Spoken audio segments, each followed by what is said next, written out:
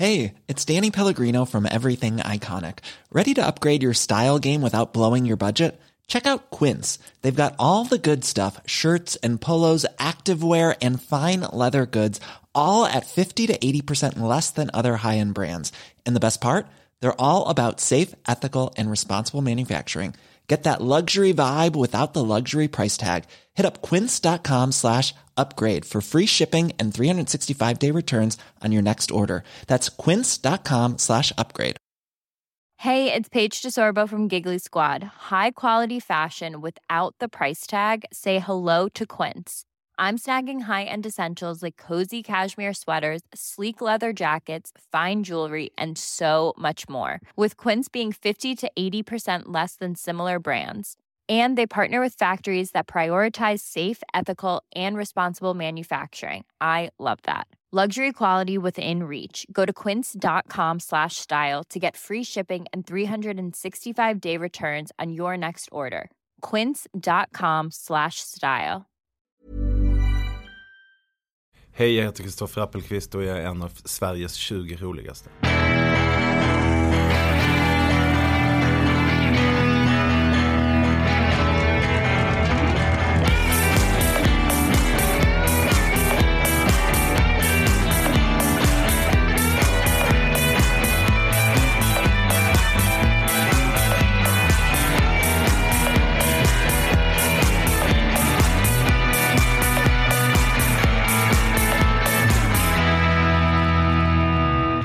Kul, välkommen hit. Tack. Till Stockholm, till huvudstaden. Du har varit här förr? Ja, det har hänt. Den här veckan 2 gånger tror jag. Jag är väldigt mycket i Stockholm. Men du pendlar från Sunne? Jag säger inte att jag pendlar för att jag åker ju varvet runt. Jag jobbar ju i hela... Jag tänker ju på SJ, alltså på stambanan, som ett tunnelbanenät. Jag bor i Sunne. Om man överför det från Stockholms kollektivtrafik till liksom zoomar ut och kör hela SJ-nätet, så är det ungefär som att bo i Akalla. Ja, det är ju trevligt. Ja. Men det är klart, man vill ju bo innanför tullarna. Det vill man. Och det är då Gnesta, Katrineholm, alltså. men jag reser runt väldigt mycket, men jag är också hemma ganska mycket och då trivs jag där. Hur många dagar är du hemma på? Det är olika såklart, men säg en vecka i snitt. I snitt så gör jag 2 hotellnätter i veckan. Men det betyder ju att, för jag har en hotell i min budget i Excel, så har jag en flik som heter hotellnätter. Och det har jag bestämt mig för att 84 hotellnätter på ett år är vad jag, det är vad vi har bestämt i min familj. Det är okej liksom. Din fru har varit med och sagt till där då? Vi har pratat ihop oss om det. Att det är rimligt att bo på att jag är borta 2 nätter i veckan det är rimligt. Och det känns bra för mig också. Det är mest jag som har bestämt det. Men hon är också med på det. Och då kan man också kolla i den där budgeten lite då och då. Och se liksom, nu har det blivit väldigt mycket. Då får det bli lite mindre för att snittet ska landa rätt. Men det bygger på 2 nätter i veckan. Men så är det 10 veckor om året som jag inte vill bo på hotell. 5 veckors semester på sommaren. Du vet, 2 veckor runt jul. Alltså 10 veckor vill jag kunna. Kanske någon vecka sitta hemma och skriva utan att bli avbruten och så. Men utöver det, de andra 42 veckorna, 2 nätter i veckan. Det blir 84 nätter på ett år. Det stämmer. Det vilken oerhörd... Matten har jag med mig. Ja, jag märker det har jag. Blixtsnabbt. Men jag tänkte på det idag. Jag var i Oslo igår och nu har jag hållit på några år längre än vad jag har gjort. Men just själva resandet, om man kunde ta bort resandet från stå upp livet, skulle det vara härligt tycker jag. Men första åren så är det ju härligt att se olika Scandic-hotell i olika småorter. Men nu jag tycker att det är själsligt dödande. Jag känner mig tom. Jag är som en robot som bara sådär, 2 dagar går till spillo. Jag tycker det är jobbigt att resa. Hur känner du? Jo, det går väldigt i perioder. Men sedan jag bestämde mig för den här 84 dagar per år, det är väl 2 eller 3 år sedan nu då, som jag verkligen satte fingret på det där och började räkna, för det handlar ju om det, att jag gick in i hotellväggen riktigt ordentligt och blev hade ingenting emot jobbet, men jag hatar verkligen att bo på hotell. Faktum är att tågresorna har jag ingenting emot heller. Flygresor tycker jag är jobbigt, för det är så mycket, det är så sönderstackaterat verksamhet. Man ska packa upp alla sina saker, det är godtyckligt, idiotiskt. Du vet så här, någon som ska mäta ens frisyrgelé liksom. Sånt där hela tiden, som jag hatar. Men SJ funkar bra, att åka tåg. Men just att bo på hotell, jag tyckte det var så jävla jobbigt. Och då började jag ju räkna och så insåg jag att, okej. Jag bor ju mer på hotell än jag är hemma. Så då blev det ett eget ändamål i sig. Att pressa ner det där till någonting som jag tycker känns bra. Och sen dess så känns det helt okej faktiskt.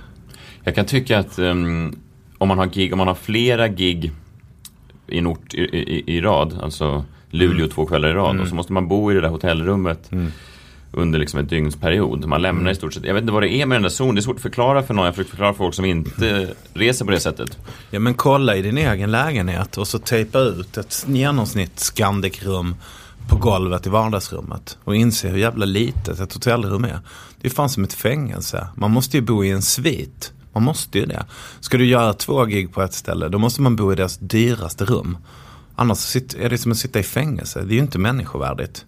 Det kan ju vara liksom, det är ju hur lyxigt som helst att åka och bo på ett litet Scandic-rum med sin fru och knulla och äta minibar och kolla på kabel-tv och gå på ABBA-museet. Det är ju naturligtvis helt, men om det är ens jobb så är det ju för jävla jobbigt att bo så litet. Det är ju bara det. Det är så jävla litet och man har inga grejer, man har inga av sina böcker, man har inga...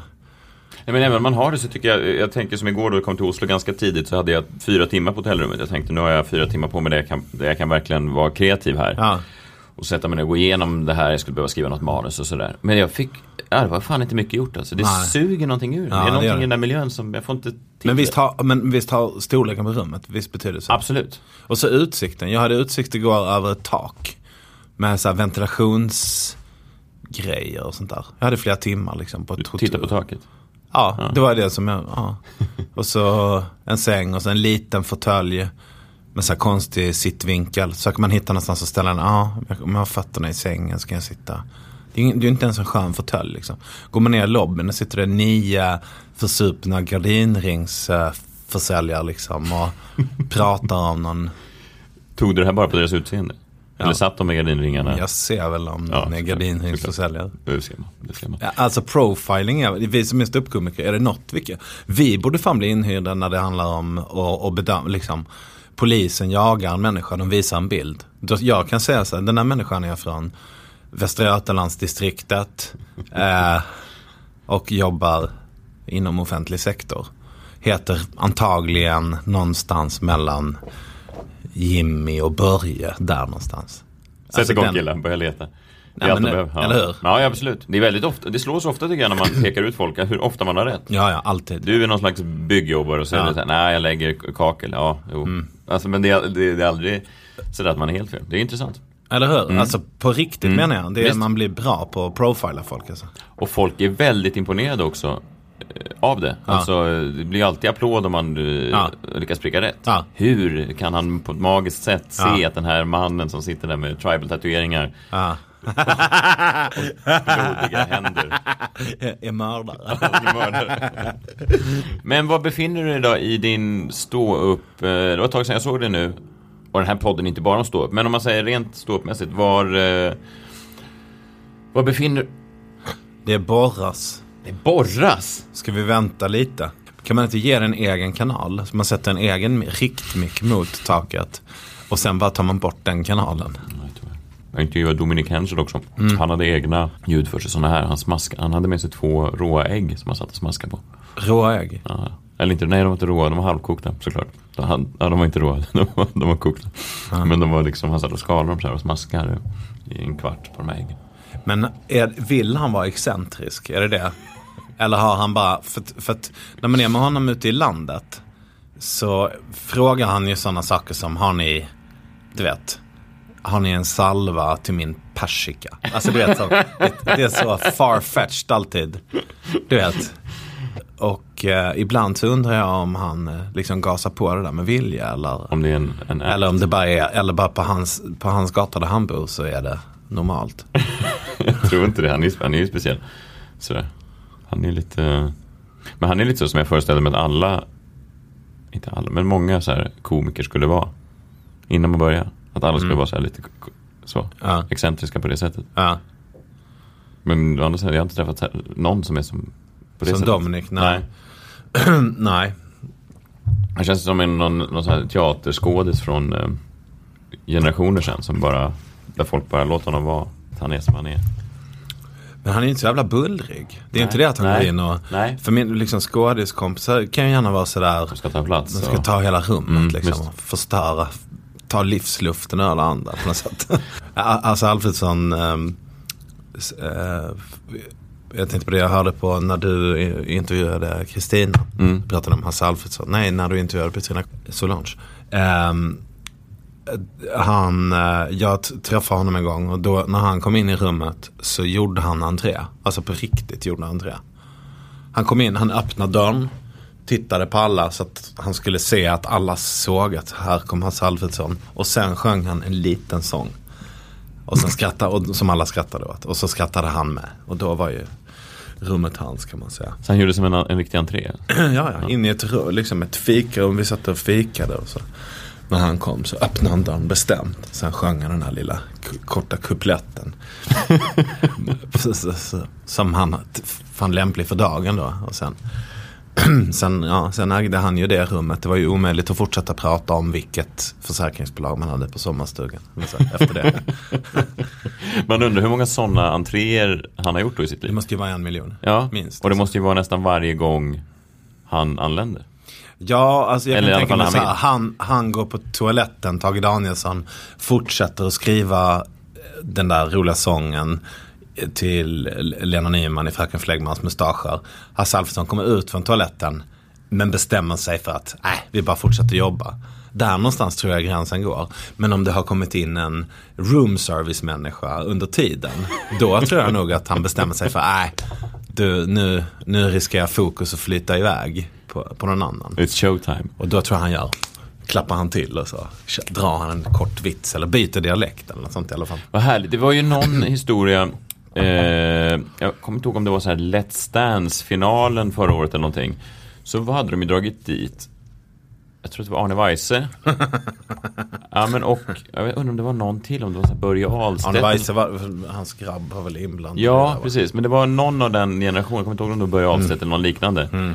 Som i pausen då när kamerorna var av ställde sig upp. Han var inte ens med i programmet, du vet, och gjorde en liknande show för publiken.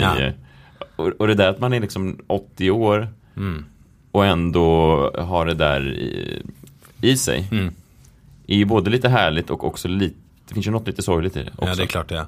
Men jag har fått känna en doft av det där i mig själv när jag går på fest. Eller låt säga att det är en fin middag. Det är någon som har bjudit. Jag menar, du och jag är ju vana vid att stå inför publik och sådär. Så om det skulle falla på vår lott att tacka för middagen eller utbringa en skål eller något, så är ju inte vi rädda för det. Eller? Men väldigt många människor är ju det. Och det gör ju att när någon fyller jämnt så blir det ganska ofta så att folk, det är ingen som riktigt tackar. Det är ingen som riktigt tar itu med det där med att nu ska vi sjunga allihopa för den där som fyller år eller så. Det är lätt att det där blir hängandes liksom. Och då känner jag alltid att det kommer nog på mig att ta itu med det här, att tacka för middagen eller att hålla ett litet sammanfattande tal av allt det roliga som jag har varit. Det gör det? Ja, det gör jag. Och jag kämpar mot det alltid. Men det tror jag är liksom, lägg på 40-50 år till så är du där i att du måste liksom ringa i klockan. Och det är som man är van. Uppmärksamheten är min. Jag är van vid att den är min. Den har alltid varit min. Nu känner jag inte så. För nu har den varit min i liksom 33% av mitt liv. Men när den har varit min, när uppmärksamheten har varit min de flesta dagarna liksom i 70 år, i 75% av ens liv, då jävlar tror jag att det är lätt hänt att man tycker att oj, nu blir det lite tyst. Så här, nu då tar jag en sång. Det är intressant för jag hatar ju att gå på stora alltså en anledning är ju gjort mycket forskning i mig själv kring det här, och jag hatar ju att gå på bröllop och sånt där. För att jag känner mig så oerhört, det är som att den här dagen eller kvällen inte alls handlar om mig. det finns liksom jag har ingen riktig funktion. Jag är där som någon slags Du är bihang. obekväm för att det inte handlar om dig. Ja. Så därför blir du kanske också lite mer receptiv mot signaler som tyder på att men det handlar nog lite om dig. Nej, jag skulle vilja det. Alltså jag känner mig bekväm på fester där det handlar om mig.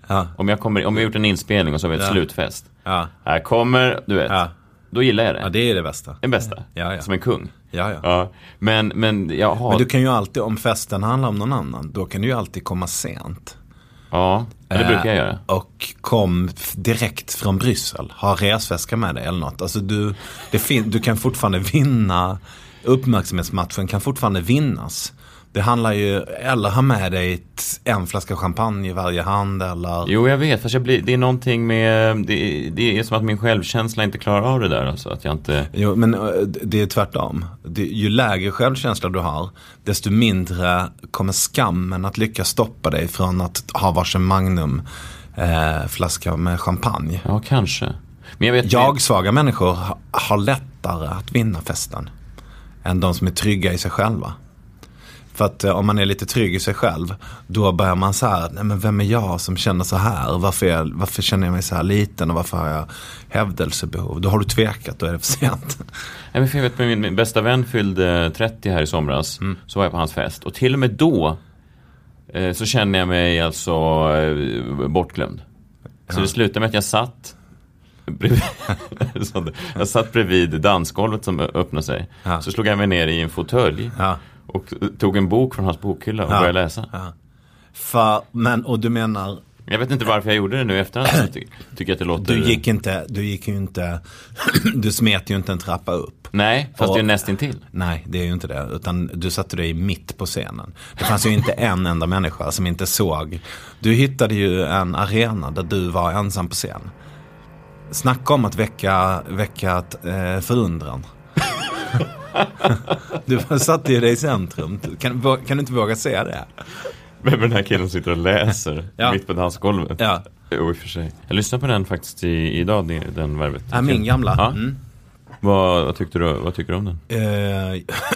Jag tror aldrig jag har lyssnat på den i sin helhet. Jag har hört små. Och det är ju väldigt länge sedan. Ja. Och jag var ju väldigt ledsen den dagen. Kommer jag ihåg. Ja, det var tungt. Alltså. Jag kommer inte ihåg varför. Men det var kanske 8 på morgonen har jag för mig. Och sådär. Men jag är ju väldigt melankolisk. Liksom, det är min grundton. Jag gillar ju, eller jag är ju en sån som gärna går och sparkar genom torra höstlöven och tänker på sorgliga saker och sådär. Det är min resonansbotten liksom. Men det har jag ju aldrig försökt sälja. Det är ju det Lasse Winnerbäck säljer. Så det är svårt som komiker. Ja, det är ju det. Det är det man förväntar. Det är väl därför jag är komiker liksom. För jag... ja, det där är min botten liksom. Men sen så försöker jag... Eller så är jag rolig. Men har du någon gång försökt sälja det? Har du någon gång när du börjar lansera dig själv som jag är den tänkande mannens komiker? Jag har inte bara glättighet. Jag har även... Nej. Sorry. Nej. Jag kommer ihåg, för jag har ju sett mig själv lite som Lasse Winnerbäck. Ja, inte som Lasse Winnerbäck. Eller Lundell, eller vem som helst. Som en sån, du vet. Även intervjuer och sånt där. Så mest för att jag delar också den där melankolin lite grann. Och jag är lite svårt att dölja den ibland. Jag vet inte, för att jag inte är en spjuver. Så kommer ihåg när Mårten Andersson var min agent. Någon gång jag skulle vara med, jag tror att det var Nyhetsmorgon eller någonting. Så smsade han mig 1 minut innan vi skulle gå live då. Kom ihåg nu att du inte är som vanligt, att du inte är någon jävla Dramaten-skådis utan att du är komiker. Och så jag försökte vara glad sen. I tv. Ja, det där är mitt svar. Jag påbörjar ju promotionarbetet med min nästa soloföreställning. Min nästa föreställning heter ju Kristoffer Appelqvist är död. På tal om melankoliska och lite blå botten. Definitivt. Men vad är tanken med att du är död då? Att det ger en väldigt rolig... För jag är inte bara död, utan vi är också i framtiden. Föreställningen börjar med att vi leker att själva föreställningen är en bandad... Alltså, du köper en biljett. Messiah får en biljett, för Messiah är kompis. Ja, tack.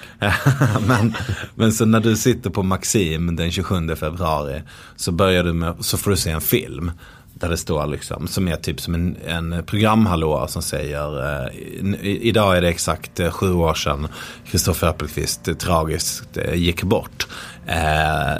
Därför ska vi idag det är liksom jubileet idag, och därför ska vi kolla på den sista föreställningen han gjorde innan han dog, och den spelades in på Maximteatern den 27 februari 2016. Så jag förstår.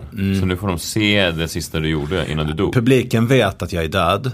Publiken har fått se en massa vittnesmål. Människor som jobbade med mig den sista tiden. Som berättar roliga saker om. Alltså jag tycker det är en guldgruva vad det gäller skämt. Helt enkelt. Men sen blir det vanlig stand-up eller? Det blir vanlig stand-up, men jag kommer ju prata väldigt mycket om, alltså när jag har läst igenom allt som jag skrivit på sistone, så handlar det ju väldigt mycket om död. Det handlar ju om jag plågas av idéer om veganism till exempel. Jag gillar kött, men jag har väldigt svårt att äta kött utan att få syn på, du vet, vem som har betalat priset. Även när jag dricker mjölk så blir det så här, fan det är gott, men liksom, är det verkligen värt att en kossa ska sitta i fängelse ett helt liv och du vet, bli ihopkopplad med en robot som suger ur den liksom livselixir. Alltså, när du säger det så där så låter det ju inte så svårt att njuta av en latte nu. För mig är det är där man hittar, det är där jag hittar roliga skämt, där det är som på fullt allvar liksom ett puzzles med, jag vet inte vad heter det på svenska. Det gör mig konfys. Ja, saker som gör mig konfunderad kan jag ofta utvinna roliga tankegångar. Ja. Jag har liksom det som verkligen är tänkt att bli kronjuvelen i det här är ju, och det kommer inte bli så, för jag har testat det på klubbar mycket och det funkar faktiskt inte så jävla bra. Men jag tycker så jävla men jag är så jävla glad. Du vet, det är verkligen den där darlingen som någon kommer till slut att tvinga mig att killa. Men det där är det värsta. Jag har exakt samma jag har exakt samma sak sen. Ja. Det är någonting du har skrivit som du tänker det här. Men det är tankegång, alltså det är så här, Hasse Andersson, en gammal farbror med skägg från Malmö, som hade en hit som hette Får man ta hunden med sig in i himlen? Kvinnaböske. Kvinnaböske, änglahund. Och han är den perfekta referensen, för alla vet vem man är. Fast att man är 20 så vet man ändå, får man ta hunden med sig in i himlen. Och det är så fint, och man gillar honom, han är så mjuk och så jordnära och så. Men så har jag hakat upp mig på texten. Alltså, det handlar om att de har spelat på en marknad. Kvinnaböskeband har spelat på Sjöbo marknad. De är på väg in i bussen och ska åka hem liksom, efter en lång spelhelg. Och så är det en man som ropar efter dem. För du får jag låna dig en sekund, jag vill fråga dig en grej. Och så säger han: hej du spelman, kan du svara på det här? Får man ta hunden med sig när man dör? Och så säger Hasse Kvinnaböske: ja, det går bra. Och man läser det liksom som att det är, man tänker att det är typ att han frågar så här: tror du, som ändå är någon sorts konstnär och lite tänkare sådär, tror du att vi kommer till Nangijala när vi dör, och i sådana fall tror du att jag får träffa min hund där liksom, och att det är det han svarar på lite tröstande så. Men det egentligen handlar om är att han frågar: för att ta med mig djuret när jag dör? Alltså, är det okej att ta med sig djuret in i döden? Den filosofiska frågan är det som han reser, inte med en advokat eller en präst, utan med en tjock gubbe från Värnhem som spelar pekorala, verkligen en så här rasist-country liksom. Och den frågan, får man ta med sig, vad får man ta med sig när man dör? Tycker jag är jätterolig liksom. För är det okej om jag dödar mina djur när jag dör?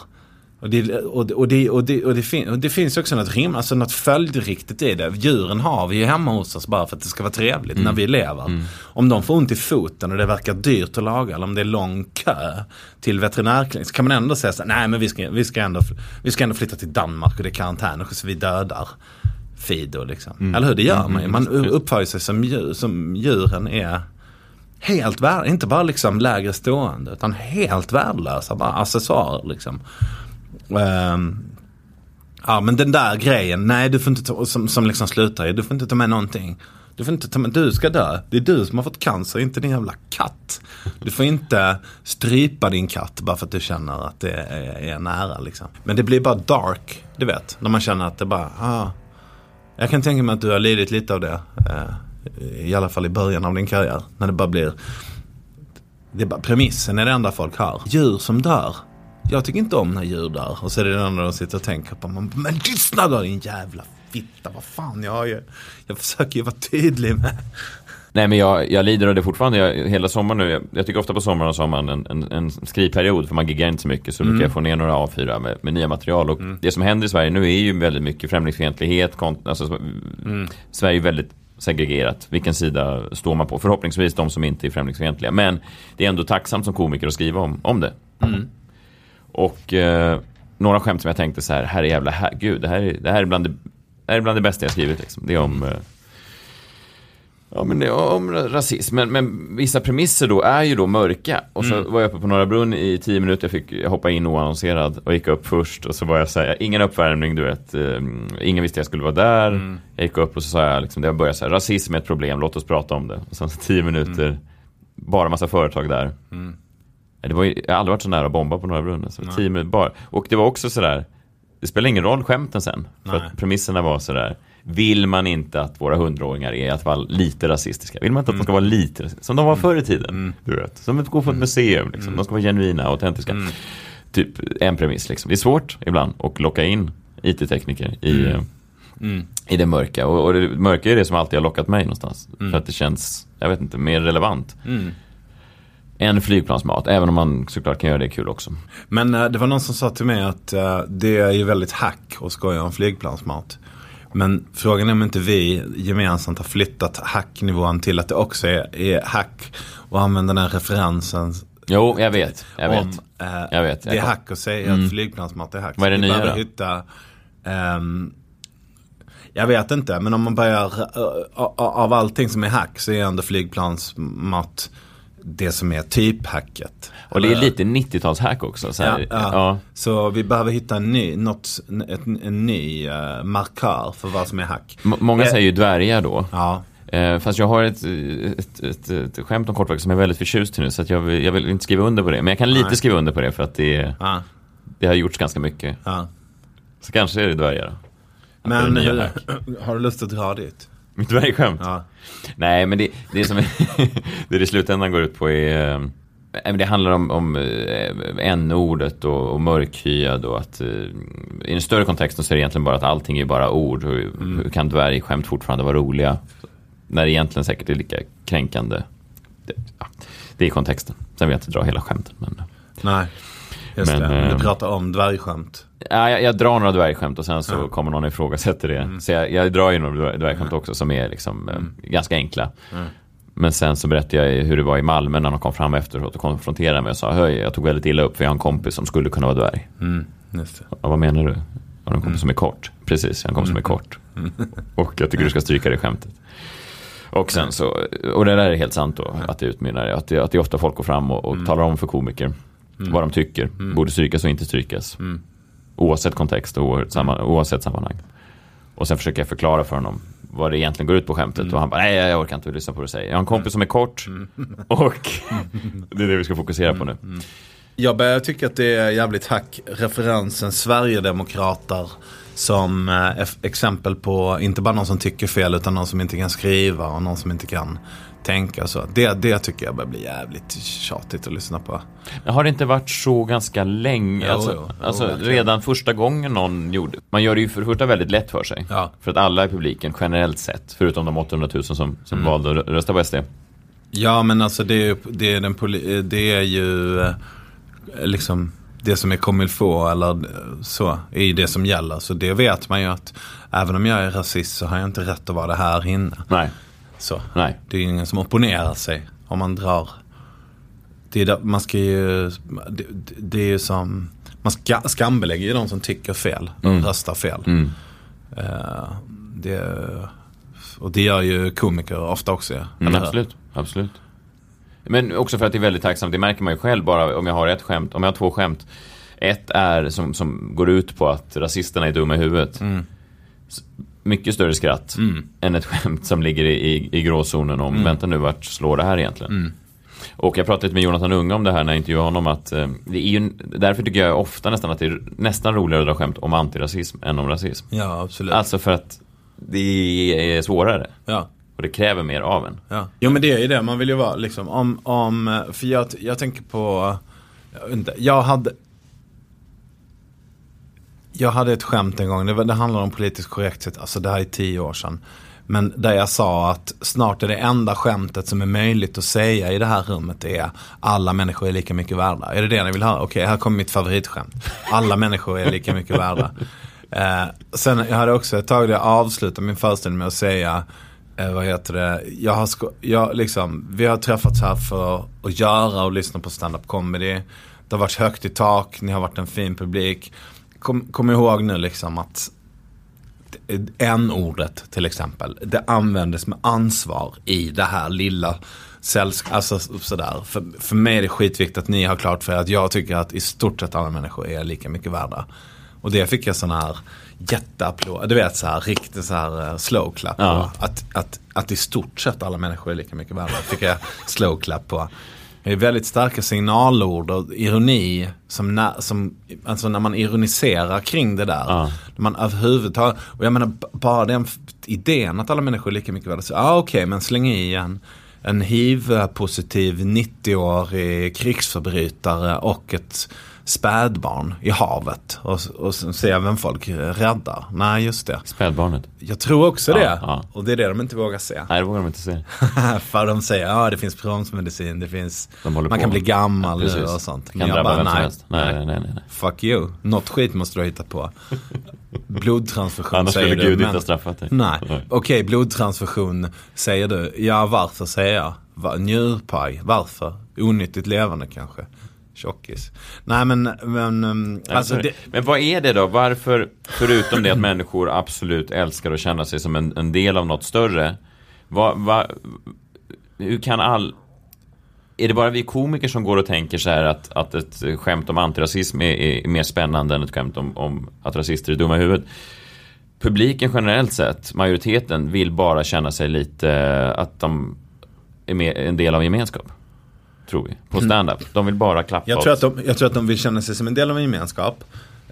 Jag tror också att det är svårt att få om man är komiker så vill man ju överraska. Man vill erbjuda någon sorts överraskning. Fast det där är ju ingen överraskning. Att säga att alla människor är lika mycket värda eller att Sverigedemokrater är dumma i huvudet. Nej, så är det.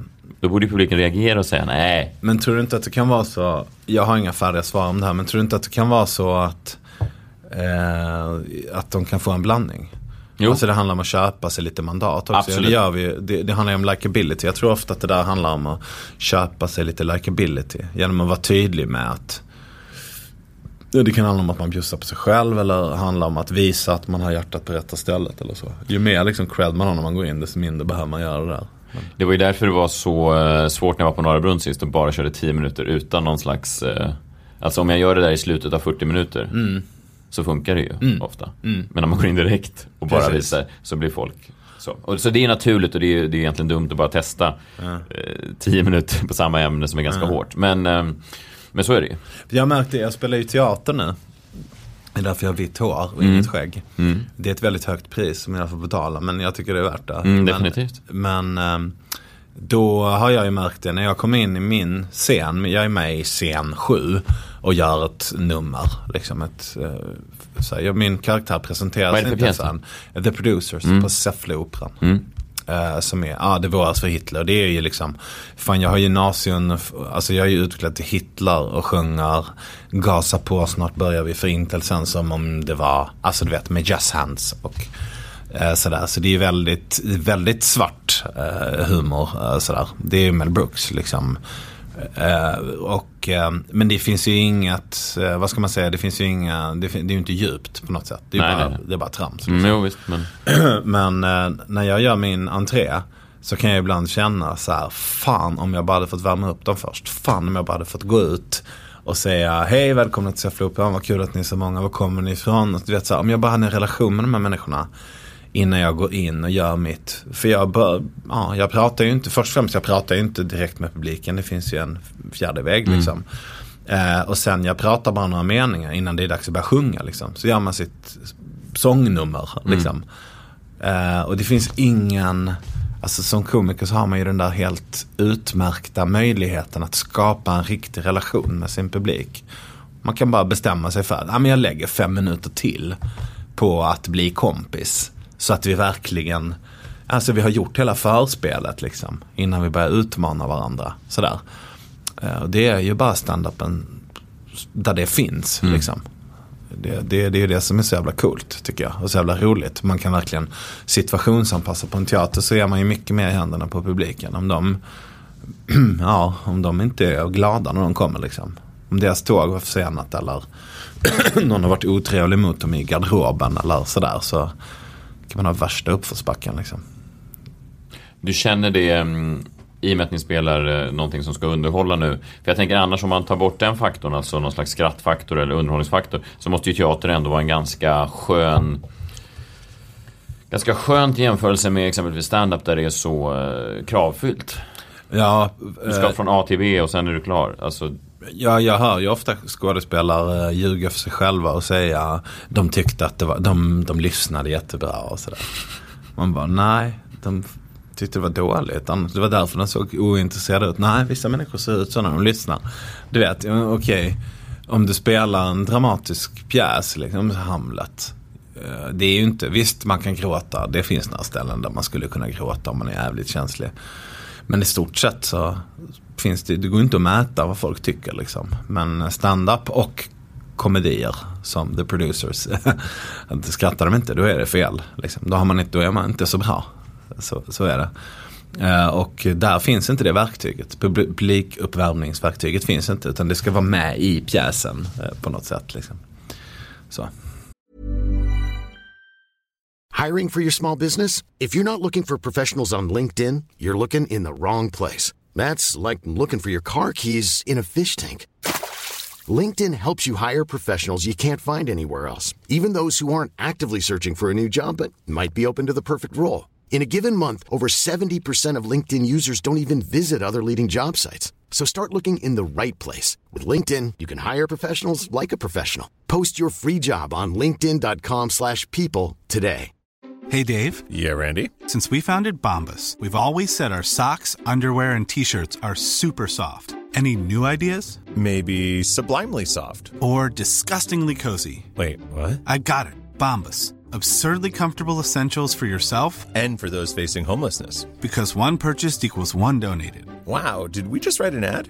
Yes. Bombas. Big comfort for everyone. Go to bombas.com/ACAST and use code ACAST for 20% off your first purchase. Hey there, it's Michelle Norris. I'm host of a podcast called Your Mama's Kitchen. When I travel, I'm usually looking for a way to find a taste of home when I'm not at home. And one of the things I love to do when I am at home is entertain. And Airbnb allows me to do that. When I was in California recently, I rented a house that had a great kitchen. And when we were sitting around the table, we were all thinking, we're in someone else's house. Someone could be in all of our homes as well. If you have a home, but you're not always at home, you have an Airbnb. Your home might be worth more than you think. Find out how much at airbnb.com/host.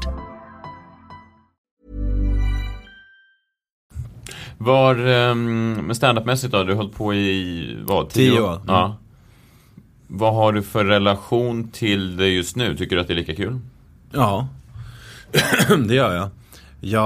Men den här fasen är ju den bästa när jag samlar material. Jag ska ha premiär på Kristoffer Appelqvist är död jag tror det är 27 februari på Maxim. Börjar du i Stockholm alltså? Är inte det vågat? Jag tänker att man vill vara sist i Stockholm, och så vill man vara i Skövde först för att göra bort sig i Skövde. Men jag har en del tryouts innan. Ja, jag fattar. Men jag går mer och mer åt det hållet, så som alla andra gör. Jo, precis. Man ska ha premiär Halmstad, är väl det klassiska, så ska man göra. Men alltså min turné är ju inte så jävla stor. Jag har rätt många datum, men det är ju inte som, jag kan ju inte göra en Gardell liksom och köra en säsong innan jag har premiär liksom. Det går ju inte. Nej. Jag behöver recensionerna från våra stora tidningar också och så. Men ja, vi får se om det var rätt tänkt. Men men då är jag i den fasen nu att jag samlar material. Och det är jävligt roligt för att spela. Jag spelar ju föreställning flera kvällar i veckan. Och de dagarna är man ju spelledig. Alltså är man ju ledig på dagen. Och ligger i sängen och har sovmorgon. Och vaknar med ett fniss. Och skriver upp någon liten rolig idé. Och hinner kolla lite på film. Och hinner läsa lite böcker och sådär. Så det är kul. Insamlingsfasen är jävligt kul. Och sen så börjar den stora hopmonteringen nu då. I mitten av november. Där allting ska sättas i rätt ordning. Och det ska börja ut på klubbarna och testa 20 minuter här och 20 minuter där. Testa delarna för sig liksom.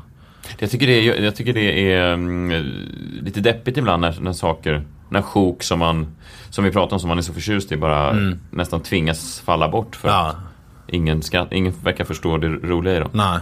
Det är ju irriterande. Brukar du behålla vissa bitar ändå för att du tänker att det ska bli roligt? Ja, tyvärr, men jag vill ju inte göra det. Men det är verkligen det är verkligen dumt. Ja, fast ibland måste man ju som artist också säga det här får ni äta upp. Ta det här nu. För jag står bakom det här. Det kan ju inte vara några jättelånga sjok dock, för att då tappar det. Men jag menar... Ja, men jag kan nog tycka att jag har lämnat lite för mycket sådana sjok ibland. Jag har ju fightats alltid mot att eftersom jag är så akademikomplex-driven som människa, det är liksom en av mina största, att jag är i stort behov av att känna mig blå, liksom melankolisk. Det är en sån här go-to-känsla som jag har. Att jag letar upp en trenchcoat och så går jag en lång promenad och sparkar i löven och lyssnar på något som gör mig lite liksom melankolisk. Vilken fin bild, ett vykort. Så det är en sån go-to-grej. Att känna mig utanför, att leta upp någon fest eller någonting där man ser att i stort sett hela mitt nätverk var tydligen bjudna på den här festen och de verkar ha haft roligt. Det är också en sån där, dit går jag också. Och sen att andra människor har gjort, du vet så här, blivit läkare eller gjort akademisk karriär eller sådär. Liksom, vad ska man säga, tankar kring att det är för sent, att tåget har gått liksom. De när jag också. Det här är inget som jag vill, men jag liksom kan se det hos mig själv, att de där tankarna kommer hela tiden tillbaks liksom.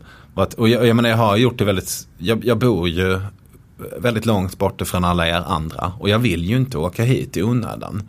Jag har ju inte varit på en svenska standup-galan, förutom om det är förhand utan att säga så att jag kommer få ett pris. Förutom om det blir årets manliga komiker, då kan du tänka eller årets nykomling. Det är de 2 gånger jag har varit på galan, men när de ringer och frågar om jag ska komma, då så blir jag så här, fast jag tänkte det. Nej. Du är inte intresserad av att bara gå och skaka hand med... Det är inte att jag inte är intresserad, det är att jag inte känner mig hemma. Förstår du? Jag har väldigt lätt att känna mig utanför. Jag känner mig i stort sett utan. Alltså det är någon sorts... Men var det inte då som du tog uppmärksamheten? Som vi pratade med i början. Jo, det är det valet jag har. Men att åka till Svenska standup-galan när någon annan precis blir utsedd till den bästa. Det är inte den arenan jag helst tar mig an. Tar du det personligt att någon annan blir utsedd till det? Nej, och jag menar lite. Det här är ju... Nej, ja, om det är fel. Ibland är det ju fel. Ibland är det ju en idiot. Då är det ju hemskt. Är det inte alltid fel förutom om man själv skulle vinna? Nej, det tycker jag inte. Det tycker jag fan inte. Johan Glans skulle kunna få det där priset varje år jo, utan att jag skulle bli sur. Liksom. Absolut. Men jag tycker ofta det är välförtjänt. Och jag är inte så missunnsam som det kan låta heller. Men det tar en kvart. Alltså, förstår du? Alla nyheter är dåliga nyheter. Och sen får det gå igenom processorn liksom. Och då så kan det landa i, men vad fan, det här är ju skitkul. Alltså, du vet. Men det tar en stund liksom. Jag har lätt att känna mig utanför, lätt att känna mig liksom. Ja, jag förstår. Men det där är ju, jag delar det där, och det är ju ibland så jag brukar ofta se på min son, han är 3, att jag tror han har ingenting av det där. Han verkar vara jag skojar om honom på scen att han säkert kommer bli en sån här kille som när han är 19 flyttar till Oslo och börjar jobba som bartender och dansar så fort han hör musik som en apa. Det finns ju sådana bartenders.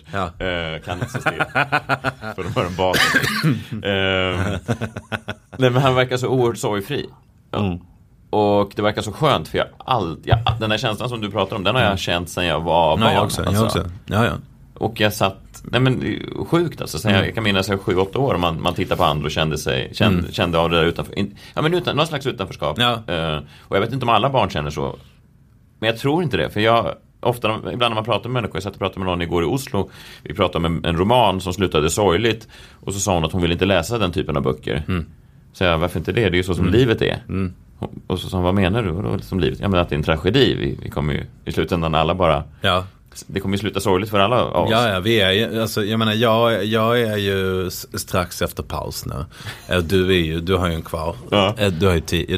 Jag ligger väl ganska, det tycker jag är en kuriositet som vi kan nämna. Att jag är exakt på dagen 10 år äldre än dig. Ja, det är fint. Men så min cancer kommer ju antagligen komma 10 år tidigare. Men din kommer ju också. Ja. Så när jag får cancer och när det börjar dyka upp bilder på mig så här, uppsvullen i rullstolen och jag får börja göra såna där välgörenhetsgig och folk, men du vet sånt där skit. Då vet ju du att det är din cue, att nu är det 10 år kvar. Nu är det dags att wrap upp. Ja, du vet, nu, då får du hoppa bungee jump från Golden Gate eller vad nu står på din bucket list. Då har du 10 år kvar, ungefär. Men jag menar, det finns ju det där glömmer jag ju aldrig. Alltså det där har jag ju jävligt klart för mig hela dagarna. Ja. Att det är bara du vet, det kan vara, det är inte, den här gången var det inte min trafikolycka, men min kommer. Liksom. Ja, men det där verkar ju vissa människor helt sakna. And they plan accordingly. Det är det som är den stora tillgången. Att om man har klart för sig att alla resurser, inklusive tid, är extremt utmätta, så blir man ju lite bättre på att, hur säger man det här utan att använda väggbokstäver, men på att förvalta sitt pund. Ja. Fast man blir också lite sådär modstulen. Jo. Ja, men det är precis som man får betala för sin insikt. Ja, jag tror min son, han verkar inte ha det där. Han saknar insikt. Han kommer slarva bort sitt liv ju. Ja, fast kanske... Han har inte de nödvändiga verktygen. Nej, fast det är inte... I slutändan så vet man ju inte vem är liksom... Om det finns något slags prispall i slutet av livet... Vilket det såklart inte gör, men någon slags imaginär prispall. Vem får då gå upp på den här guldmedaljörs-platsen? Är det han som var modstulen och eftertänksam och förstod att allt bara var meningslöst? Eller han som dansat sig fram till musik fram till han blir 80? Jag tycker att du är pessimistisk när du pratar om din son. Jag tror att han fortfarande kan bli upplyst. Jag tror att han är bara ett trauma bort från att spola sitt fåniga flin. Det räcker att någon nära honom dör på något hemskt sätt, så blir han också plågsamt medveten om att det inte alltid är så jävla kul som han tror. Jag vet exakt vem det kan bli. Du behöver inte säga namn, men kan du inte säga vad det börjar på? M. Det är inte jag. Det är en annan släkting. Farbror. Nej, men det är intressant. Men okej, vad var vi? Jag älskar att träffa människor som har det där i sig. Det är ju... För då känner man sig lite hemma. Jag tycker ofta när folk... Det är också en sjuk grej. Ibland jag kan höra folk berätta om saker som har hänt dem som är sorgliga. Typ en sjukdom eller någonting. Så kan det få mig att tycka om dem lite mer. Ja. De blir mänskliga för mig. Förstår du vad jag menar? Ja, gud ja. Men jag kan också tycka, alltså när man har varit så här nära skilsmässa eller när döden har kommit och hälsat på igen i kvarteret eller sådär. När det händer saker, det är ju, man får kontakt med sin sorg, man får kontakt med sin vrede. Men man kan också få den här känslan, intensiva känslan av att vara vid liv. Alltså det är ju någonting med det där. Jag tänker ju, man har ju massor med olika känslor. Det var länge sedan jag läste liksom socialpsykologi. Men man har ju vissa känslor som alla människor har. Man blir glad, man blir arg, man blir ledsen och sådär. Och de där behöver ju komma ut. Och jag tänker det är därför det finns sorgliga filmer.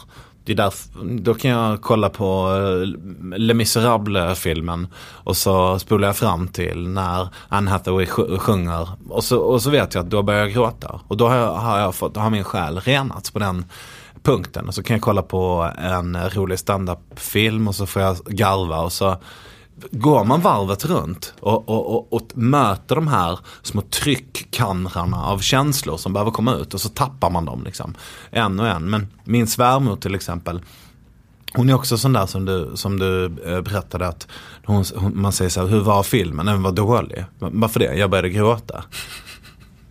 Men var den inte bra? Nej, som sagt, jag började gråta. Man vill inte gråta, man vill ju skratta. Det där, ja, det är klart man vill skratta, men man behöver ju gråta för att kunna, man måste ju rensa liksom.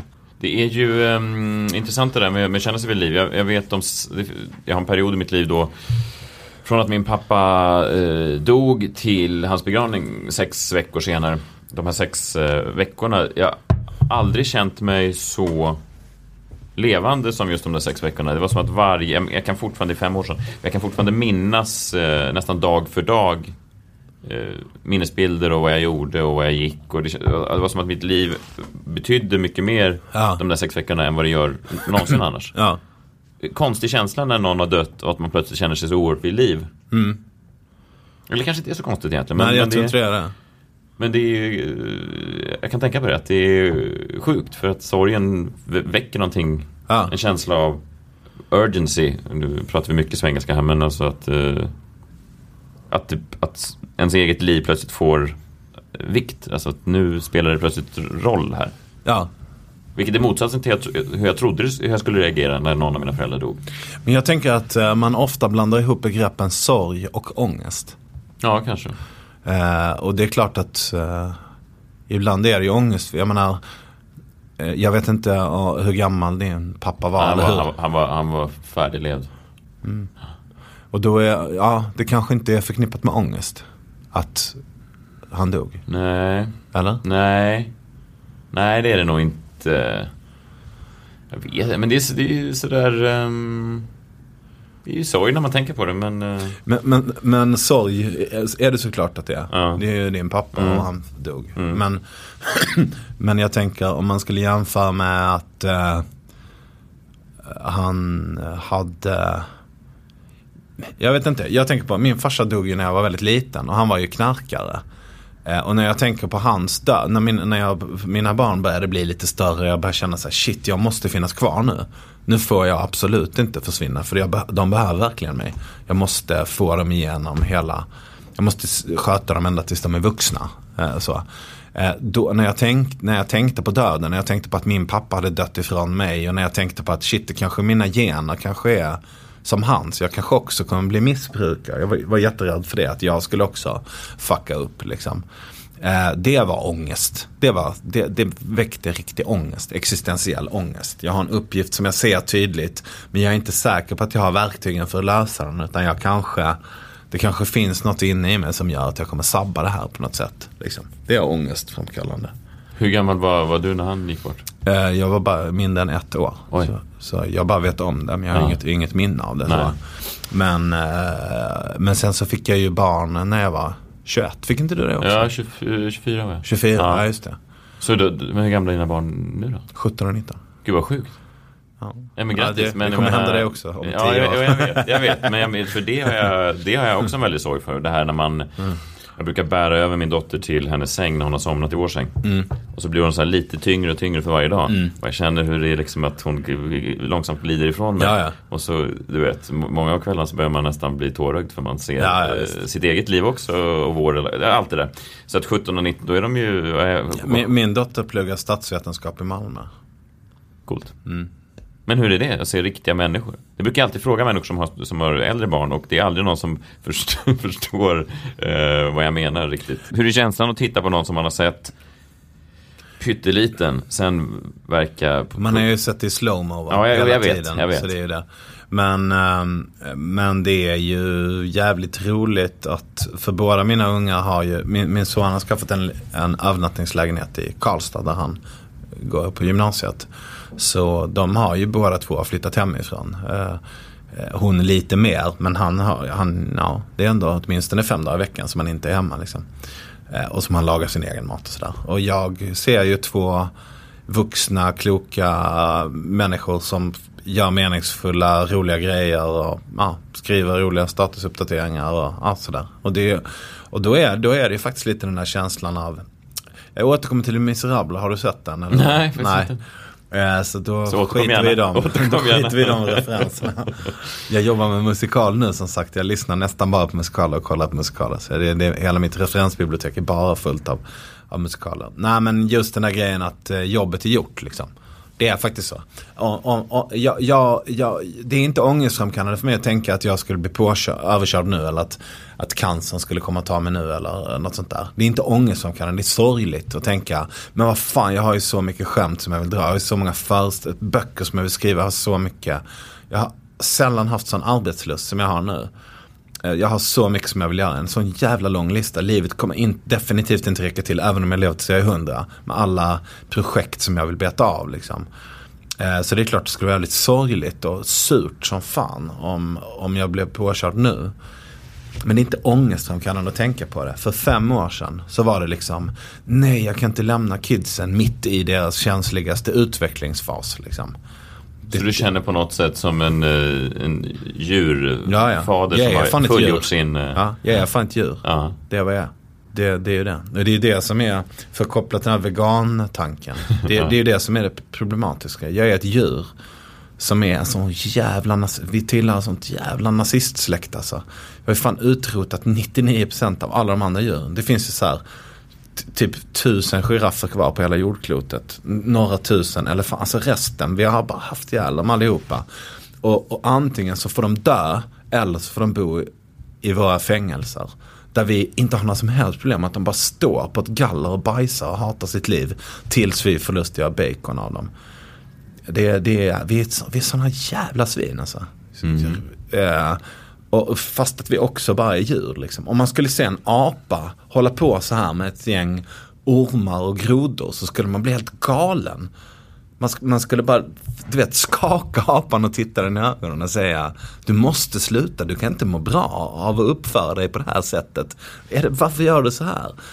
Är det för att grodan är lite dummare än vad du är? Är det liksom? Är det en IQ-grej? Är det att vi har högre IQ? Vad är måttet på IQ? Att man har en egen podcast, tror jag. Det är ett tecken. Viktigt beståndsdel. Ja. Men ja. Nej, visst. Nej, men såklart det är så. Men det är också en mindfulness-grej för mig att hålla de tankarna borta. Ja. Nej, men med allt med djur. Ja. Jag kan komma nära när jag sitter och äter revbensspjäll. Ja. Då är man så oerhört nära det här. Jag som själv i en motorcykelolycka har knäckt revben. Jag vet hur det känns att ha knäckta revben. För mig kan det bli väldigt påtagligt när jag kommer i kontakt med andra varelsers revben. Då tänker jag blir påkörd av en motorcykel. Du mötte en härskarras. Nej, men visst. Nej, men jag försöker bara hålla det på avstånd. Min dotter hon är också i det nu, för det var någon som avslöjade för henne. Hon levde ju många år... Att kött görs av djur. Ja, det var någon som verkligen sa, du vet att det här är... Ja. Och hon bara, nej. Pappa, hon ljuger. Och så visade det var. Så att nu kan hon bara äta kött som inte... Alltså hon kan, när det inte är helt uppenbart. Hon kan äta till exempel, säg en fläskfilé. En fläskfilé, för det förstår hon inte. Nej, min dotter frågade när hon var liten så här, vad är kyckling gjort av? Så här, du vet, kycklingfilé. Hon satt och käkade och jag bara, men lyssna på namnet. Kyckling? Nej, jag vet inte. Ja, men vad tror du? Det heter ju kyckling. Hon bara, men det kan väl inte vara gjort av kyckling, eller? Jag bara, jo, det är det. Den här lilla gula som ser ut som en boll. Och då inser jag att, det är klart. Du vet, en kycklingfilé är ju lika stor som kanske 30 kycklingar. Om man tänker sig liksom små gula kycklingar. Liksom. Och det är ju, Nej, alltså jag har ingen... Vi är ju... Jag tycker helt klart att man ska ha rätt att käka upp andra djur. Alltså... Om du kan springa, om du är hungrig, om en människa är hungrig liksom, om man kan springa i fatt en hund och brotta ner den och strypa den liksom, om man vinner över den, då har man ju rätt att käka upp den liksom. Det där är inte helt socialt accepterat, känner jag. Nej. Sverige 2015. Nej, men det är lite som med pedofili. Så det är inte olagligt att vara pedofil, det är olagligt att förgripa sig på barn. Det är 2 helt olika det är sant. saker. Men det där med att vi är en predator, det har jag inga som helst problem med. Det var det är så, jag är stenhård darwinist. Det är bara det att med mycket makt kommer mycket ansvar. Man har makten att låsa in alla andra på sin planet i fängelse. Då gäller det att ha så här värdegrundsmöte och kolla hur ska vi använda makten på ett ansvarsfullt sätt liksom. Och när jag tänker på det så blir jag får ont i huvudet alltså. Ja, men det är därför man inte ska tänka på det. Ja, jag vet. Det är som men då måste man ta till sponken och då får man ångest. Ja, men det är som de andra människorna som vi pratar om som håller sorg på avstånd. Jag tror att det är så jag jobbar med just kött. Att man bara man mindfulnessar bort det. Men när du ser dina barn nu som vuxna då, ser du dem fortfarande som dina barn? Ja, det är klart. Dina små gullungar? Ja, visst. Ja. Det slutar man inte göra.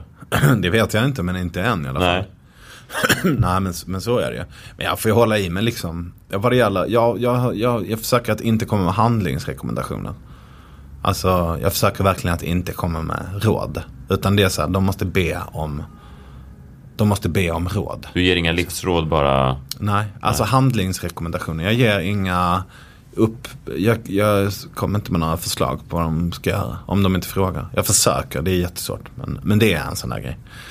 Som är liksom att försöka respektera dem. Men sen att jag behöver att jag ska få krama dem väldigt länge. Alltså väldigt, väldigt länge. När vi skiljs åt eller träffas igen. Eller att jag ska få att de ska följa med på en promenad. Eller att de ska äta middag tillsammans med mig eller så. Det är liksom, jag bara kräver det. Jag är din pappa. Jag behöver mina barn liksom. Man kan inte. Jag fattar ju också att om de har ju rätt att flytta till Australien och komma hem en gång om året på jul. Alltså sådär, de har ju det. Men det får inte komma för fort, utan vi måste gradvis montera ner den här gemenskapen. Har du någon gång ångrat att du fick barn så tidigt? Nej, aldrig i helvetet. Inte ens de första åren? Nej. Det finns massor med andra grejer som jag ångrar att vi gjorde så krångligt för oss. Vad så jävla, du vet, fan vi höll på med tygblöjor och göra egen barnmat och sånt där för att det skulle vara perfekt liksom. Det ångrar jag. Redan alltså som när du var 21 år? Ja. Oerhört medveten du verkar ha varit. Ja, jag vet inte. Men krånglig. Ja, fast det känns ju som att det var ett medvetet val. Det var väl inte bara som att det råkar vara så. Det fanns väl en tanke med att ni skulle göra egen barnmat? Jo, precis. Nej, men liksom jag kan ju gå all in på en grej liksom. Sådär. Och då, när vi blev föräldrar, då var det perfekta föräldraskapet. Och när det är att laga en bil, då är det den perfekta motorrenoveringen. Alltså sådär. Men sen jag har ju liksom, jag har velat ha barn sedan jag var barn. Jag fick ju barn precis när jag blev vuxen liksom. Så för mig den där familjegemenskapen är ju någonting som jag verkligen tycker om. Det är det bästa som finns liksom. När det är vi, familjen, på en restaurang, bara vi som sitter och pratar liksom. Och har massa intern jargong och interna skämt och interna referenser. Man har den där verkligt starka grupptillhörighetskänslan liksom. Första gången jag såg dig så var det i 100%. Det var det första jag gjorde. Ja. Det var ju väldigt kul och din stil stack ut väldigt mycket direkt. Känns som att du väldigt snabbt hittade din... Det var väl jag helt enkelt. Ja. Det var de skämten och den humorn som jag alltid hade haft, tror jag. Ja. Sen råkade vara färdiganpassad för det tv-formatet. Jag minns några skämt som du drog då som var lite mer edgy som var med där. Har du ändrat någonting kring förhållande till det under de här 10 åren? Finns det skämt som du drog då som du idag inte skulle dra för att de bara är ett skratt eller att de slår åt fel håll eller... Nej, har du tänkt på det? Nej, det tror jag väl inte. Men en sak som jag har reflekterat över, det är just n-ordet till exempel. Jag kommer inte ihåg om jag använde det 100%, men eftersom det retar upp alltså innan så retade det bara upp nervösa människor. Alltså de där som man vill reta. Innan retade det upp rätt människor. Nu kränker det fel människor. Den allmänna känslan tycker jag. Och då har ju det ordet mongo också använder jag väldigt sällan. Det ska vara jävla vilket skratt det ska bli. Alltså det ska verkligen vara det perfekta skämtet då, men ska använda ordet mongo. Men det finns vissa sådana där värdegrundsfrågor, men det kommer sig också av att min start, jag var ju då en fullständig underdog som hade tillfälligt. Jag upplevde det som, jag fick några tusen för varje avsnitt. Vi gjorde 10 program, så jag kanske, låt säga att jag fick 40 000 för hela säsongen. Det var det enda jobbet jag hade den här säsongen. Resten var jag rookie-komiker. Alltså åkte från Sunne med CSN-kortet hit. Och efter den där säsongen så stämplade jag på sommaren liksom. Jag upplevde inte att jag var tillhörde någon medieelit eller så. Det är också ett annat mandat att slå vilt åt alla håll. Liksom, jag var en vanlig tjockis från landet som fick komma in till stan 10 gånger totalt och fick en liten slant för besvär. Ja, men det var inte en liten slant, för jag köpte en ny bil för dem, eller en begagnad bil. Men för mig var det liksom ett rejält socialt lyft att kunna köpa den första bilen i mitt liv som kostade mer än typ 10 000 liksom. Så där var jag. Så jag var helt respektlös. Men sen ganska snabbt så uppfattade jag att ja men shit, nu är jag ju medieelit. När jag var med i alla tv-program jag plötsligt. Och fick jättebra betalt för det och sådär. Så helt plötsligt så hade ju min egen status förändrats. Så då var jag ju tvungen att... Då blir man ju en mobbare. Alltså, och det är det värsta som finns. När man upplever att man är en underdog. Och så är man i själva verket en topdog. Liksom. Man själv upplever att man slår för en underläge. Och folk som sitter i publiken upplever att man spottar från sin tron. Eller från en hög häst. Så det blir sällan bra. Nej. Jag kommer ihåg att jag vet för fågelinfluensan var aktuell då sa jag tycker inte vi ska hetsa upp oss, jag tycker vi gör som vi gjorde med HIV. Vi väntar först lite och ser vilka det drabbar. Det är roligt skämt. Men det var ju ingen som blev upprörd för det. Nej. Men däremot när vi skojade om Båtsman. Jag sa att Marika hade legat med Båtsman. Så blev det ju granskningsnämnden. Det var så? Skriveri, ja. Folk är konstiga när det kommer till det. Ja, de är dumma. Alltså det finns ingen rim och reson riktigt i hur de är inte så reagerar. känsliga för liksom det är bara patos allting. Det är väldigt lite rationellt. Jag minns något skämt om Hagamannen när det var allt. Och jag kommer inte ihåg exakt, men det var någonting om att bita någon i örat. Ja. Och så sa det någonting som åka upp till Umeå och säga att du ska bita någon i örat för att se vad de säger. Vet du vad jag tror? Jag tror att jag sällan hade riktigt koll på, för de där sådana skämt tror inte jag att jag skrev. Så du fick långa run. Ja, det var Fredrik Andersson som skrev de där grejerna som var sådär, sitta och läsa nyheterna och komma på knasiga svar på frågor. Ofta han, tror jag. Det var kul i alla fall. Det var kul då. Jag vet inte om det är kul nu. Men... Jo, men det är kul. Jag kollade lite nu inför det här. Det är kul. Framförallt kändes det väldigt fräscht när det kom. För det var sån... Jag tyckte ofta man satt... Jag var ingen komiker själv då, men ofta så satt man och såg mycket svensk humor. Man tyckte att det hade liksom stagnerat. Eller det var... Jag vet inte, du kom in med en ton som var någon slags nytt garde. Kändes det som. Det var som en mellanperiod där efter Killinggänget när det liksom, det var liksom ingen, det kändes som att det blev lite mossigt allting. Det var ju en grej som jag har hållit i, men inte alltid tyvärr, men som jag borde ha hållit i mer kanske. Som är det där med att komma, för det finns sån, alltså tv är så jävla dyrt. Annonsörerna betalar ju så fruktansvärt mycket. Det kostar så jävla mycket att bara bygga en sån här studio och hyra in alla. Så OBH Nordica måste verkligen kunna se i sitt lagersaldo att vi sålde 300 000 hårtorkar efter Jeopardy liksom, för att vi gjorde reklamen där. Den kopplingen är så stenhård. Och framför ännu mer för 10 år sedan då det inte fanns något play eller något sånt där knappt. Därför finns det så kontrollbehov. Så alla ska kolla på skämtet 3 gånger och pilla i det, du vet, så att det verkligen ska, så många så alla ska fatta det liksom. Och då blir det ju brett men inte så vast. Nej. När jag började göra 100% så bestämde jag mig snabbt för att då fick jag ju liksom skämt, och här är dina skämt. Men jag tycker inte de är kul. Jag fattar inte varför ni ska släppa hit mig genom hela landet för att jag ska sitta här och säga saker som inte jag själv tycker är roligt. Så då bestämde jag mig för att försöka fightas för mina egna skämt. De här vill jag dra. Men eftersom de inte kände mig, de kände inte min karaktär, så mina skämt är inte alltid så roliga på pappret, utan det är leveransen som gör det liksom. Så fick jag inte godkänt på dem, utan de bara, men lita på oss nu, du är helt ny, du får lita på oss. Och när jag litade på dem så blev det dåligt. Så då bestämde jag mig för, från och med program 2 så bestämde jag mig för att godkänna deras. Men det här blir jätteroligt. Och så satt vi och drog dem i logen. Då hörde ju alla varandras skämt. Men sen när vi kom in så drog jag mina egna skämt. Då hade jag ett papper till liksom. så drog jag mina egna skämt. Och de har ju inte någon annan hört. Och därför ska man se att mina skämt får ju riktiga skratt. Och det är av den enkla anledningen att de inte har hört skämten innan. Det är ju ganska självklart. Jag menar, och så är det ju, Anders S. Nilsson har ju inte hört alla skämt i parlamentet. Men fan, rätt många alltså. Har han hört innan. Och det är inte någon höjdare egentligen alltså. Utan det är kontroll. Alltså hellre att det blir lite sämre och att en så stor del av befolkningen som möjligt inte blir arga. Eller att de inte stänger av. Man skiter i om de skrattar så högt som det går. Man vill bara att de skrattar tillräckligt mycket för att inte byta kanal. Fruktansvärt tycker jag det. Ja, det är good enough-sjukan liksom. Jag tycker fruktansvärt. Jag förstår det. Alltså, men det är också det som händer när corporate-världen blir för... När de tar för stor del av allt.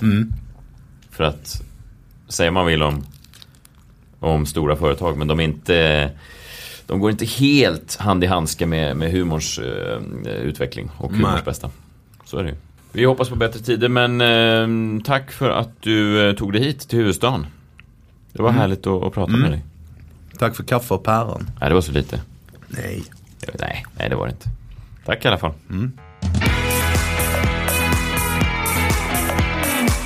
Kristoffer Appelqvist, en av de komiker som jag precis när jag började min karriär väldigt ofta nämnde som en av mina favoriter, kanske min favorit i Sverige, just för att som vi pratade om i intervjun, att när han kom så kändes det som att han kom med något nytt. Första gången jag såg honom i det här tv-programmet som gick på TV4 100%, så kändes det som att han kom med något helt nytt, en helt ny approach. Och den har han bibehållit. Det ska bli kul att se hans nya show och se hur hans karriär fortlöper. Trevligt samtal med Kristoffer. Tack alla som köpte biljetter till Oslo och som köpte biljetter till Stockholm av Politiskt Autokorrekt. Vi är nu utsålda.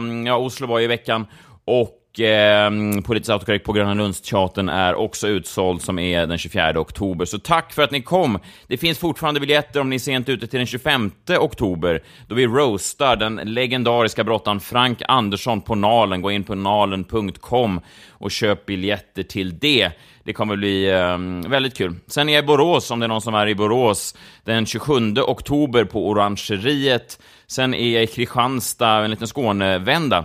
Kristianstad 4 november på Äntligen Roligt. Och sen är jag på Malmö Comedy Club den 5 november då i Malmö. Så att lite datum. Ni kan gå in och like oss på Facebook, söka upp Sveriges 20 roligaste. Ni kan följa mig på sociala medier @Messiah Hallberg både på Twitter och Instagram. Och sen får ni jättegärna rösta till det stora svenska podcastpriset 2015. Om ni har lust med det, rösta fram Sveriges bästa podcast. Både den här podcasten och Geniförklarat finns nominerade. Så lägg gärna en röst på vilken av mina poddar som helst. Geniförklarat är nominerad i bästa humor och Sveriges 20 roligaste är nominerad i årets nykomling och årets förnyare inspiratör. Och sen kan ni rösta på båda i slutkategorin, den stora kategorin Sveriges bästa podcast. Vinner vi så kanske vi firar tillsammans. Vinner vi inte så går vi vidare med våra liv. Precis som vi har gjort innan. Men gå gärna in och rösta. Tack för att ni har lyssnat. Nu är det bara väldigt få avsnitt kvar. Så att, som ni märker, de blir kanske lite mer sporadiska. Vi får se när nästa dyker upp. Men följ mig på sociala medier så får ni reda på när avsnitten finns ute. För jag vet att ni behöver det. Som ni behöver era droger och annat fix. Tack för nu. Hej, ha en trevlig helg.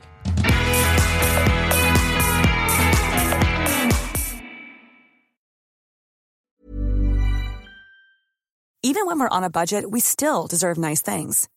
Quince is a place to scoop up stunning high-end goods for 50 to 80% less than similar brands. They have buttery soft cashmere sweaters starting at $50, luxurious Italian leather bags, and so much more. Plus, Quince only works with factories that use safe, ethical, and responsible manufacturing. Get the high-end goods you'll love without the high price tag with Quince. Go to quince.com/style for free shipping and 365-day returns. Hey, it's Paige DeSorbo from Giggly Squad. High quality fashion without the price tag. Say hello to Quince. I'm snagging high-end essentials like cozy cashmere sweaters, sleek leather jackets, fine jewelry, and so much more. With Quince being 50 to 80% less than similar brands.